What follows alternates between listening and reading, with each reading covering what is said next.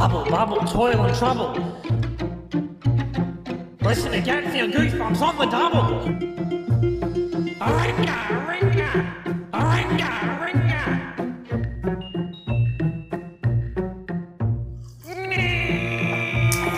Welcome to Gatsby and Goosebumps, the show in which I review every single Goosebumps book from R.L. Stine's original series. And today we are looking at Goosebumps number 15, You Can't Scare Me. Let's see if that's true. I got some very spooky mud monsters on the front cover here, all coming out of the swamp at different levels. You know, it was basically just brown and orange on the front, but it looks like someone's just thrown a pile of mud on the front cover of the book, so I think it works quite well. Tagline is, "They're coming for you." And the blurb reads as follows. It's gonna be a scream. Courtney is a total show-off. She thinks she's so brave and she's always making Eddie and his friends look like wimps. But now Eddie's decided he's had enough. He's going to scare Courtney once and for all, and he's just come up with the perfect plan. He's going to lure Courtney down to Muddy Creek, because Eddie knows Courtney believes in that silly rumour about the monsters, mud monsters that live in the creek. Too bad Eddie doesn't believe in the rumour, because it just might be true. So Eddie and his three friends really want to scare Courtney, because she's so perfect at everything and she's so brave and courageous, and they take this as a personal slight. So they think of all these ways they can try and scare her in front of everybody and sort of, damage this perfect reputation she has. And they come up with, this idea to put a rubber snake in her lunch, but the teacher finds it and thinks it's real, and Courtney has to come to the rescue. They try to drop a tarantula in her hair, but it lands in someone else's hair, and Courtney has to come to the rescue. Then they try and make one of the friend's dog act really vicious to try and scare her, but the dog gets lost and Courtney's actually the one who finds it. So these all backfire pretty spectacularly and pretty consistently. Then they hear that Courtney believes in the urban legend of the mud monsters of Muddy Creek. And what this is that there's a creek made of mud at the town called Muddy Creek because both the townspeople and R.L. Stine were not feeling particularly creative that day.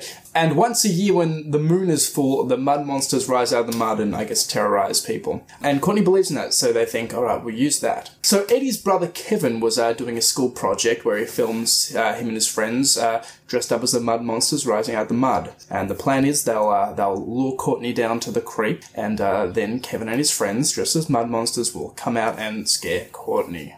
You can scare me, is what she'll be saying. Everything goes to plan. Eddie and his friends are watching Courtney and her friend down by the creek as the mud monsters start to rise out of the creek. And then Kevin and his friends show up. And they're like, oh, sorry, we couldn't make it, we had a flat tire.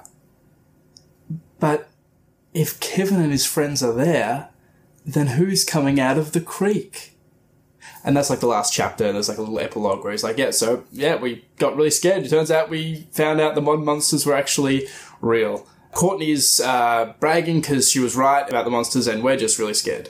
And that's how the story ends. There are a few immediate problems. In previous Goosebumps books, like Be Careful What You Wish For or The Haunted Mask, we see a character who's really being tormented by people and really being, bullied, essentially, and we sympathise with them and in whatever action they want to take to get back at people.